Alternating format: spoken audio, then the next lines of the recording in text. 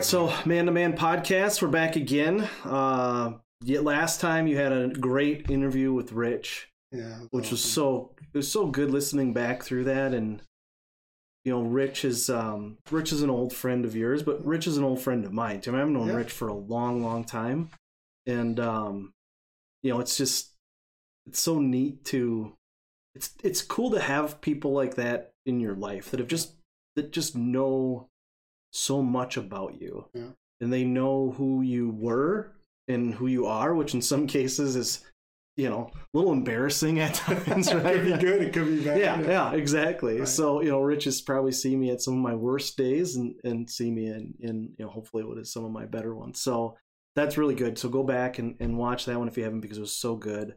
It was just cool. It was cool to see that and be a part of that. Right. So it was just super neat. But we're just, you know, two guys having a conversation is the point in this, talking through some things that come to our heart. You know, I'm not anything like some Bible scholar or anything like that. I just have questions, and you try to help me out to understand that. And between the two of us, I think we talked through a lot of stuff and come up with some good things. So we're going to do that again. We have our Becoming a King retreat. First time we've done this retreat. Super cool facility up in Trout Lake Camp in Minnesota.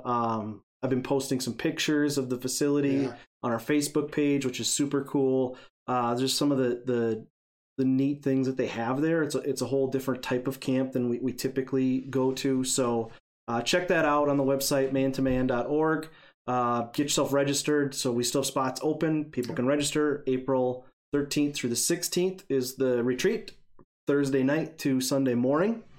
So we want people to register to come join us for that. But we wanted to do a lead up to the retreat and give people a little taste of some of the meat, right? So this one, as Rich said, you know, he read this book and he said this is a meaty book, right? This one is it really makes you stop and think through a lot of things, and it was interesting to me because when I sat down and I said, okay, what do I want to go through? What kind of things can we kind of give people a taste of what's to come? Chapter 3 in this book immediately jumped to my head. It is the chapter that I think grabs me the most, right? And it speaks a lot to me. I mean, I have pages of notes from this part of the retreat because he doesn't go through chapter by chapter, but the major topics he hits, and this topic, you know, it hits hard, and it coincides with some things that we do at the basic retreats around the poser, right? Yeah. So they kind of go hand in hand. So we're going to talk about that a little bit here. So why don't you start us off with the opening quote from the chapter, which I think is phenomenal. Yeah, it's great. It's from Terry Pierce, and it says, "There are many people who think they want to be matadors, only to find themselves in the ring with 2,000 pounds of bull bearing down on them, and they discover that what they really wanted was to wear the tight pants and hear the crowd roar." I just love that. I love that. It's a great descriptor, right, of just in general this idea of, you know, hey, this is what I want, I think. Right. Then you get there and you go, oh, there's a lot of things that I didn't take into account here. And the chapter goes on to talk about the one thing that I'll just read the quote, right? "Our masculine heart, the truest us, created in the image of God, is always at every moment being expressed and operated through either the true self or the false self." Right. And that's what the chapter basically is about, is breaking down what is the false self. Right. Let's understand what that is. And that quote, I think, explains it perfectly, right? Like, hey, I want to be a matador. It would be cool. Right. Then you get in there and you realize I could die. Right. But this thing wants to kill me. Right. Right. Or it reveals to you really what you want to be. That's it. Right. You know, you wanted to be seen by the crowd. You thought a matador looked sexy in his tight pants. Yep. You know, I mean, that was the revealing of the false self. Yeah. When it comes to that quote, that that thought, and yeah, because what you thought in your head, you forgot, like, hey, these matadors they have courage, they have training, right. These guys there's a lot of things that they have besides a cool hat and tight pants, right, and a sword and a cape. That's what you were thinking that you saw. It reminds me of when you're a kid and you're like, well, I want to be a fireman. Do you though? I mean, really? They don't just drive around in trucks and wear boots and these guys are, it's dirty business. Oh yeah. That's the interesting thought about a true self and a false self, because Morgan says in the book, he says, 2 of our core needs are for loving relationships and meaningful work. Right. And when you think of the false self feeds the self. Mm-hmm. It's everything that I want, everything that I think I want, everything that I want to be, who I want to be like. That's what the false self will feed, is Mike Michalski. It feeds me. And the true self will cause me to feed others. The true self's going to bring love to someone instead of expecting love from someone. Going to give patience to someone instead of expecting patience from someone. Which you're probably going to tap into a few stories of mine where, the false self was there, but I believed it to be my true self. So the false self obviously comes from this want to protect ourselves. Yeah. Much of what we do, right, much of what the false self come from is this want to protect yourself. It's not inherently evil, right? No. You're not making something up to hurt people. No. It comes from this want to, like, hey, I don't know. I don't know what I am. I don't know who I am. So what do I want people to see me as? Right. And it stems from that, right? And so I think we don't want to do is to have people think like, hey, it's this evil persona, right? It's the evil side of me. No. Because it's not. No, in fact, Morgan says the most dangerous dimension of the false self is that it often works for us. Right. Providing false nourishment, satiating the need for identity and validation apart from God. That's what's so key about it. There'll be things that will feed us, that will actually boost our ego, help me to be more prideful. Because why? Because it makes me feel good. That false self is innately going to cause me to be number 1 and anybody else number 2.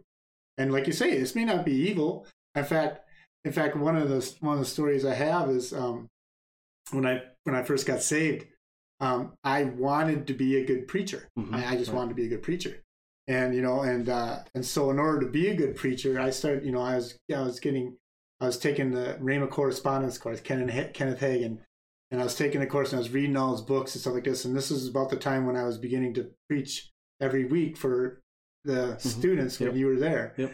And so instead of studying God's word, I began to take Kenneth Hagin's teachings. Sure. I even bought his Bible. He's got a Kenneth Hagin Bible, and the back of it was like 300 of his sermons in the back of the book. And so literally I was taking those sermons and I was copying them verbatim because I wanted to be a successful preacher. So that's not bad. No. Nothing wrong with that. Right. But then one time I was preparing and I just couldn't get any peace. I couldn't get no peace at all. I'm sitting up there, and it was 2 days of this. And it was Saturday night, the night before I was supposed to preach to the youth on Sunday morning. And I'm like, God, what is going on? God, what's going on? I'm going through all the Kenneth Hagin books on healing and going through all the Kenneth Hagin's books and just waiting for this inspiration. I'll never forget it. I slammed the book down on the table. And I was like, what is going on? And God really spoke to my heart and said, you're getting all your information from the wrong book. Oh, right. Those are Kenneth Hagin's sermons. I want Mike Michalski to preach. And so you're right. It was that false self of me wanting to be a Kenneth Hagin. I wanted to be as good as him. And literally God confronted me like, that's not who you are. Right. That's a false self. Right. So and you did that again for good.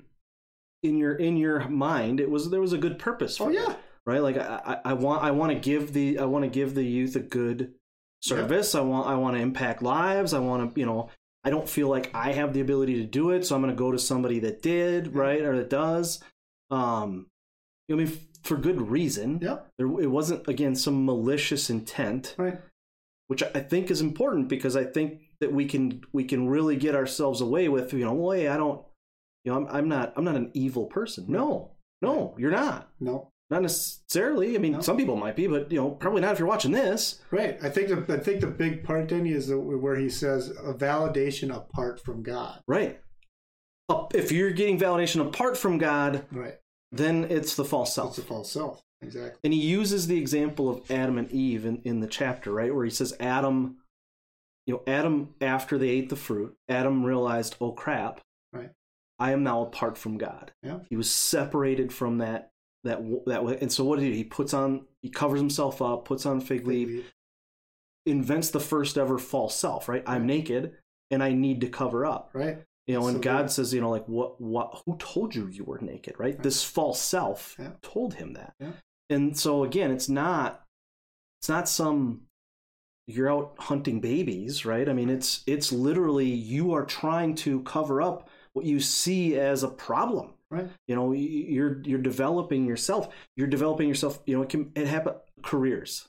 I think that's a big area with guys. Oh yeah. That I see Success, it, right? Yeah, sure. Because you find a little, for me, that's a good one for me, right? That was a very specific one for me, is I found a little success in work, and and I could sell. I realized, man, I can sell.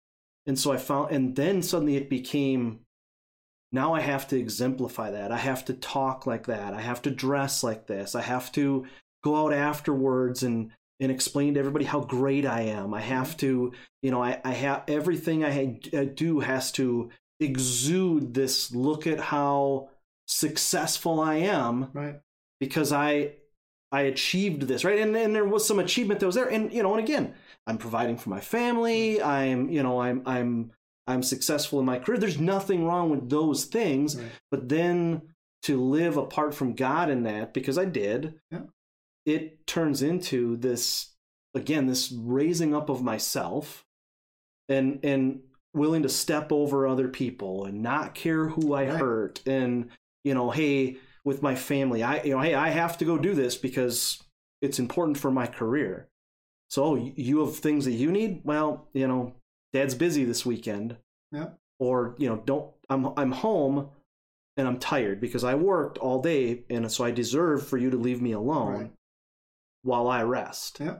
Even though you want some part of me too, because you're my son and you should want part of me, right? Right. I don't have that to give to you because I am the successful person that now needs rest to go back and be successful again. Yeah, I mean, that statement that Morgan says in his book, any strength expressed through the false self becomes a liability. Right. So it's a strength of yours. Yeah. But when you, again, that whole thing, you're either operating on the false self or the true self at all times. At all times. So a strength expressed in the false self is a liability. Yeah. Can be the same strength expressed in the true self, which can be a positive. Positive for others, yeah. Right. Exactly. Yeah. So how do you, I mean, this can be, this whole thought can be, I mean, what this does to me, I'll put it that way. Okay. What this chapter does to me is it makes me question everything. What am I operating out of at all times? At all times, yeah. Because it scares me. How does it scare you? I don't want to operate in the false self. Right. And I don't know, because I've created this persona to protect myself. I want to know, at all times, this chapter scares me because I don't want to operate like that. Right. In the false self. It's dangerous. Yeah.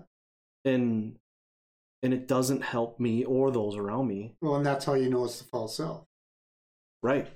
I mean, for example, for another example was, when Carrie and I, after I got saved and we first got married, Carrie's just an incredibly intelligent person. She just is. She's always been just crazy smart, crazy intelligent.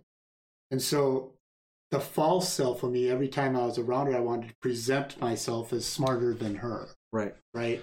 So I remember making things up that weren't true just so I could just look intelligent around her. Right. So every time she would question me, or every time she'd be like, "Are you sure that's right?" This thing inside me, this false self, this angry, like, who the do you think you are? Mm-hmm. Questioning my intelligence, right? That false self. How do I know it's false self? Because it was at her. It was putting the blame. It was causing her to be the accuser. And she was just trying to make it clear what I was trying to say. She wasn't accusing me of being stupid, mm-hmm. but that immediate thing, and that's from the little boy inside me. That's from me trying to measure up to my brother TJ, who was younger than me, and he went through nuclear engineering in college. Right. We'd literally be playing Matchbox cars out on the outside, and it never failed. I always ended up working for him. Sure, right. So he would create his little house, and his house was always cooler than mine, and so I became his mechanic. This was at ages of 10, 7, 8, 9, 10, 12 years old. Why? Because I always was trying to impress or prove myself to others, and that worked its way all the way through my life. I could see that false self, right? Instead of being Mike, who I truly am. Now, that doesn't mean I'm not smart, but the point is that I always wanted to present that false self. And then that's when God did another thing for me, where I put on that first event that you remember as a kid, when you were in my youth group, and it was an evangelistic event, and we rented out this thing in Stillwater, and we had about 200 kids come. We gave away a car. Now I was going to preach this evangelistic message, and when it came to ask for kids to come up, nobody came up. Yep. I don't know if you remember. I remember him. And I was so distraught that we got done and closed it up, and I left. Mm-hmm. I got in my car, and I drove my car into the middle of the field off of Highway 36 and was just weeping, just bawling. And I'll never forget, I kept saying to myself, I'm never going to be like a Kenneth Hagin. I'm never going to be like a Fred, Joyce Myers and all those back in my day. And then I'll never forget, after I came back, we wrapped everything up, and I went home, and I pushed in a cassette tape. Yes, a cassette tape. Yeah. And it was Eastman Curtis. Sure. Remember Eastman Curtis, that evangelist? Yep. It was Eastman Curtis, and I put it in, and I hit play. And Eastman said, he's like, he goes, whenever I questioned who I was in God, he goes, I'd always walk to the 18th green of the golf course by my house, and I'd sit down and I'd pray. And he said, one time I was so upset. He said, I was crying out to God, saying, God, I'm never going to be a Kenneth Hagin or a Kenneth Copeland or a Joyce Myers. And God spoke to his heart. This was on the tape right after this happened to me. And God spoke to his heart and said, Eastman, he goes, I already got a Kenneth Copeland. I already got a Joyce Myers. I need an Eastman Curtis. Right. And that was God's grace again, pushed me back towards him, because I stepped off in the false self, wanting to be like. Right. And then God's like, no, you need to come back to me so I can make you the best Mike Bukowski. Right.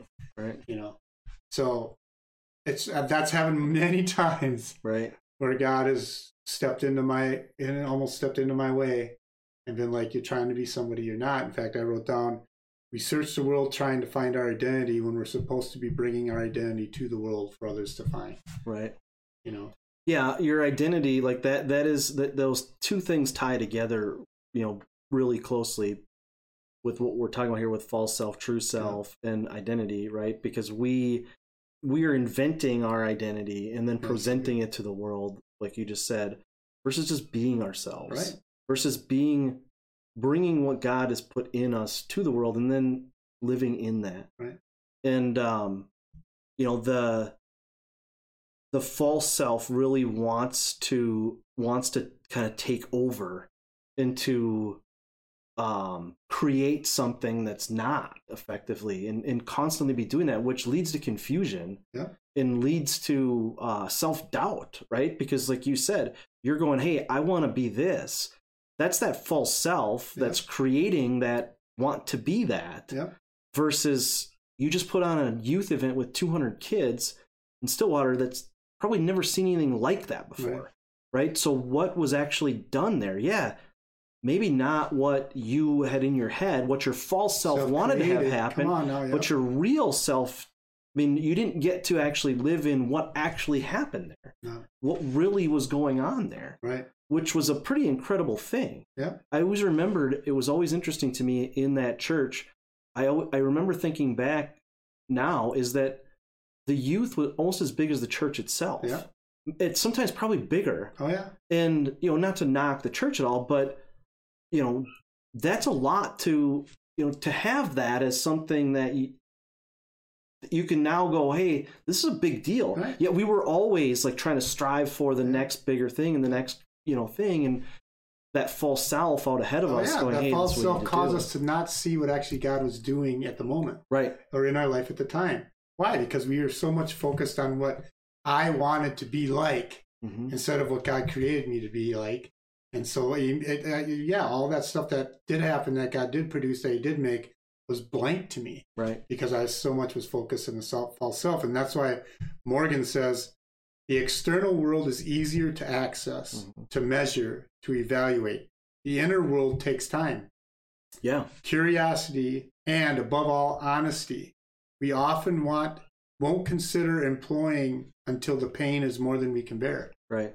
There's so many things out there that's trying to capture our attention to try to create in us this false self of who we should be as the world sees it.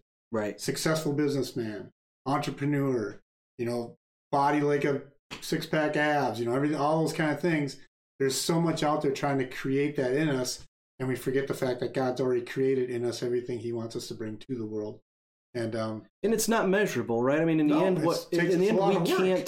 a lot of times we can't measure what God is doing with our true self. Right. We don't know, frankly, or we don't have access to everything that's being done until years and years later. Like you just said, it takes time. Now you can look back on it and go, holy crap, that was a pretty big deal with that youth ministry, of what was going on here. I would imagine it doesn't exist even now, anything like that in this area. Right. And yet at the time it was, there was no measurable there that we knew of. Right. It takes the time to get back and be able to look back on that and see what happens. And I think that it's even more subtle when it's your kids and your family, right? I mean, when it's your kids, you might not see that. I mean, it can be a long time before you see the result of good things that you did when you were parenting your kids, right? It can be decades later before you see, but you have to, by operating in your true self, it's the only way you give yourself a chance to see that. Right. Operating out of the false self will produce false results and negative results every time. And they become a liability. Yep. And you have to somehow protect them. You have to somehow makeshift it. It's just a continuing cycle of getting further from God and more encompassed in yourself and who you want to be and what you want to be like. Right. But the fact is that each time you dig deep, like Morgan says, it's external worlds are easy to compare myself to. But when I dig deep and listen to what God's saying in my heart, oh yeah. I mean, to be patient in those moments when I want to be angry at Carrie or with my kids. Why? Because patience is part of the fruit of the Holy Spirit. So that's obviously operating out of my true self if I'm that way with, you know what I mean? Right. It's a lot harder than just becoming the next successful businessman in the world, or whatever the case may be. Why? Because that's your inner self. That's your true self. That's where the work needs to take place. If we don't receive from the outside in, we actually receive from what God's put in us so that it can be brought out of us. And for me, like you, I love this chapter. I know you said it was tough, for you to read, but I mean, the stories that I have from confronting that and then learning from it, and then how I believe I've become better at certain things and can recognize my true self and my false self. But like say, we're a work in progress. So it's tough for me because of the damage that the false self does, right? I mean, the false self damages other people, and in my life, the false self has damaged, the people that I love the most, right? And the people that I have, that are my closest relationships. It has caused damage with my kids and with my wife. It's Morgan tells the story in the book about him and his wife, and it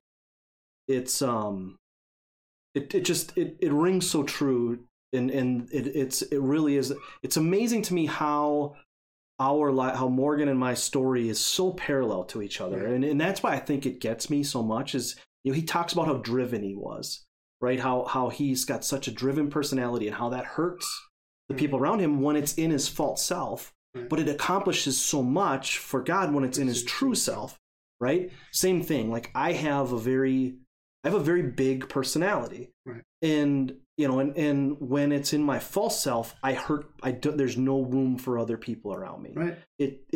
It literally sucks the life out of, like, my wife. It sucked the life out of her, where she was like, I can't live around you because your personality is too big for me to exist in this world, right, with you. I just can't. Right. In the true self, that personality allows me to do things like this, or to reach out to guys and be able to feed into other guys' lives and be able to speak truth and honesty into them, because I don't need the validation from them. Right. And so, being able to take that false self and use the same things that are positive in the true self is so important to not hurting the people around you. Right. Because in the end, operating out of the false self, I believe 100% that you will do damage to the people around you. Yeah. No matter how much you try not to, if you're operating out of your false self. Oh yeah. And it's a sobering. Oh yeah. It's a sobering chapter to me, because I lived so long operating out of that false self. Yeah. And and sitting in your backyard watching that come crumbling down, and realizing, like, holy crap, this thing that I've built up for everyone to see, it's just hurting the people around me. Right. And then to totally turn that the other direction and go, no, I need to use that to help the people around me. So this is the flip side of that, is operating out of the true self. Last night, great example, good story, just from last night. God is right. Like, this is what God does, is he provides me a great example just last night. So me and the boys and I are gonna go skiing tomorrow. Yeah. So we're getting all of our stuff together, and we're missing a glove and a pair of goggles, right? So 1 out of 2 gloves and 1 out of 3 pairs of goggles. Like, we're missing this. And I'm like, guys, Josiah, we need your glove. Caden, we can't find your goggles. Where are they?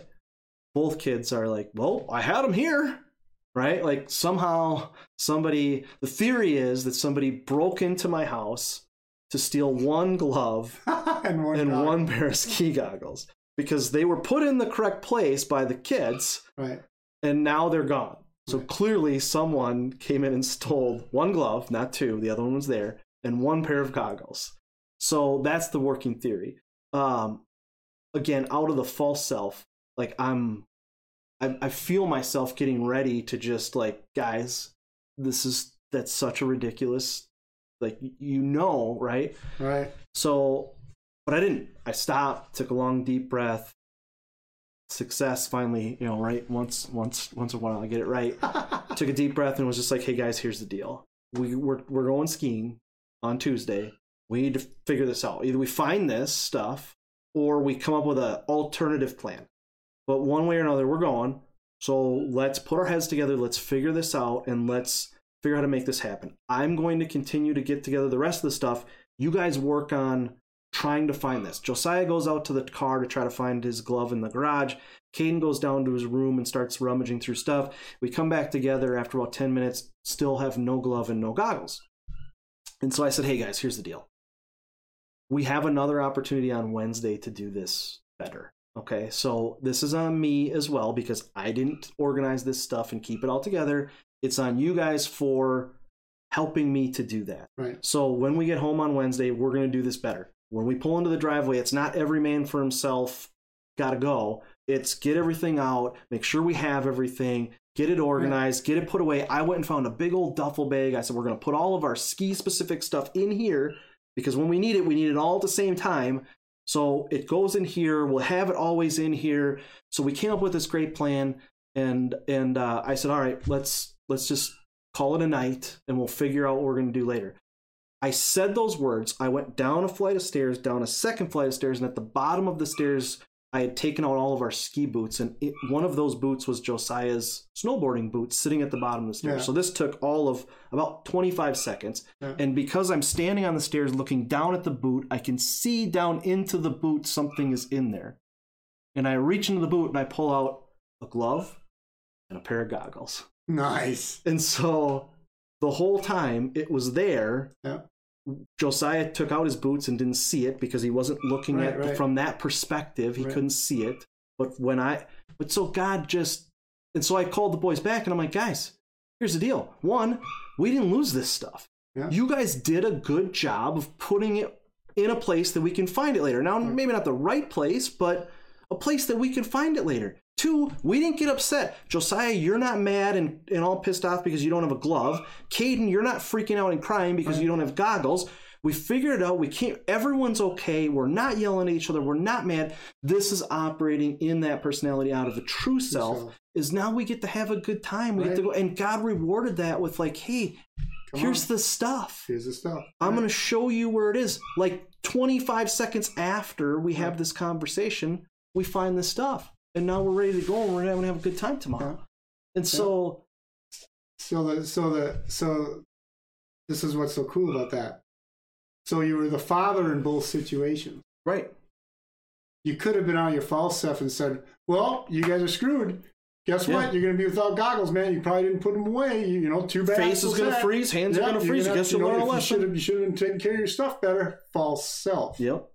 Instead, you chose, guys, let's work together at this. You chose the true self. That's a perfect example. Same father, different self. Right. Different self. And the amazing thing is that, and here's the key, I think, to all of this, and maybe, to kind of wrap us up here, you can give us the final, quote you have there. But the key to all of this is I didn't think about it. I didn't have to stop and go, okay, how do I respond to the kids that's going to be positive and that's down the road? It comes from the way that what I've put into, what I've fed into. It's come from reading this and understanding and putting this into action over the last couple of years that we've been together in walking through this. Is it's my focus is on God. What's in me is God. What's in me is the want for God to operate, for me to operate within what God has for me. Yeah. That's what it stems from. Not some sort of colossal transformation magic trick. Yeah. All of a sudden, 15 steps to freedom, right? Yeah. Yeah, I mean, it took just what Morgan says. It takes time, curiosity, and above all, honesty with what's going on inside of us. That's a great example. And the scripture that came to me, Denny, which we can, the scripture that came to me is Philippians 2. And Philippians 2 has always been one of my favorite scriptures because it talks about the attitude of Christ. And I love it. It says, is there any encouragement from belonging to Christ? Well, you are encouraging to your kids. Any comfort from his love? You're comforting your kids. Any fellowship together in the Spirit? Are your hearts tender and compassionate?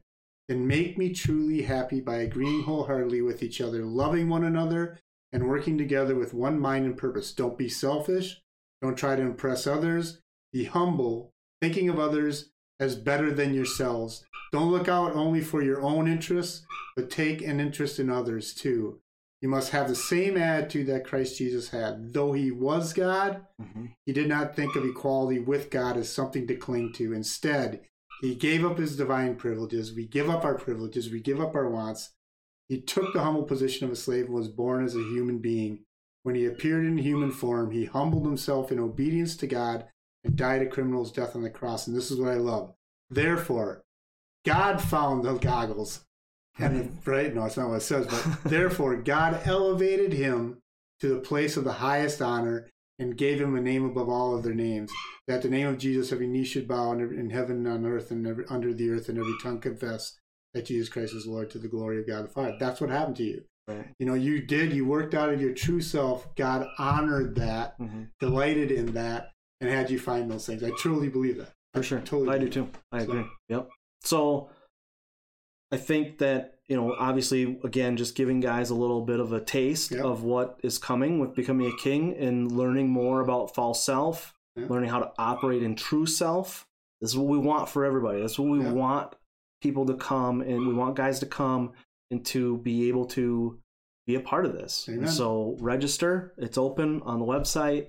It'll be linked in the description here. Yep. I just can't wait to see the things that come out of this. Amen. Because it's amazing. Operating out of our true selves. All right.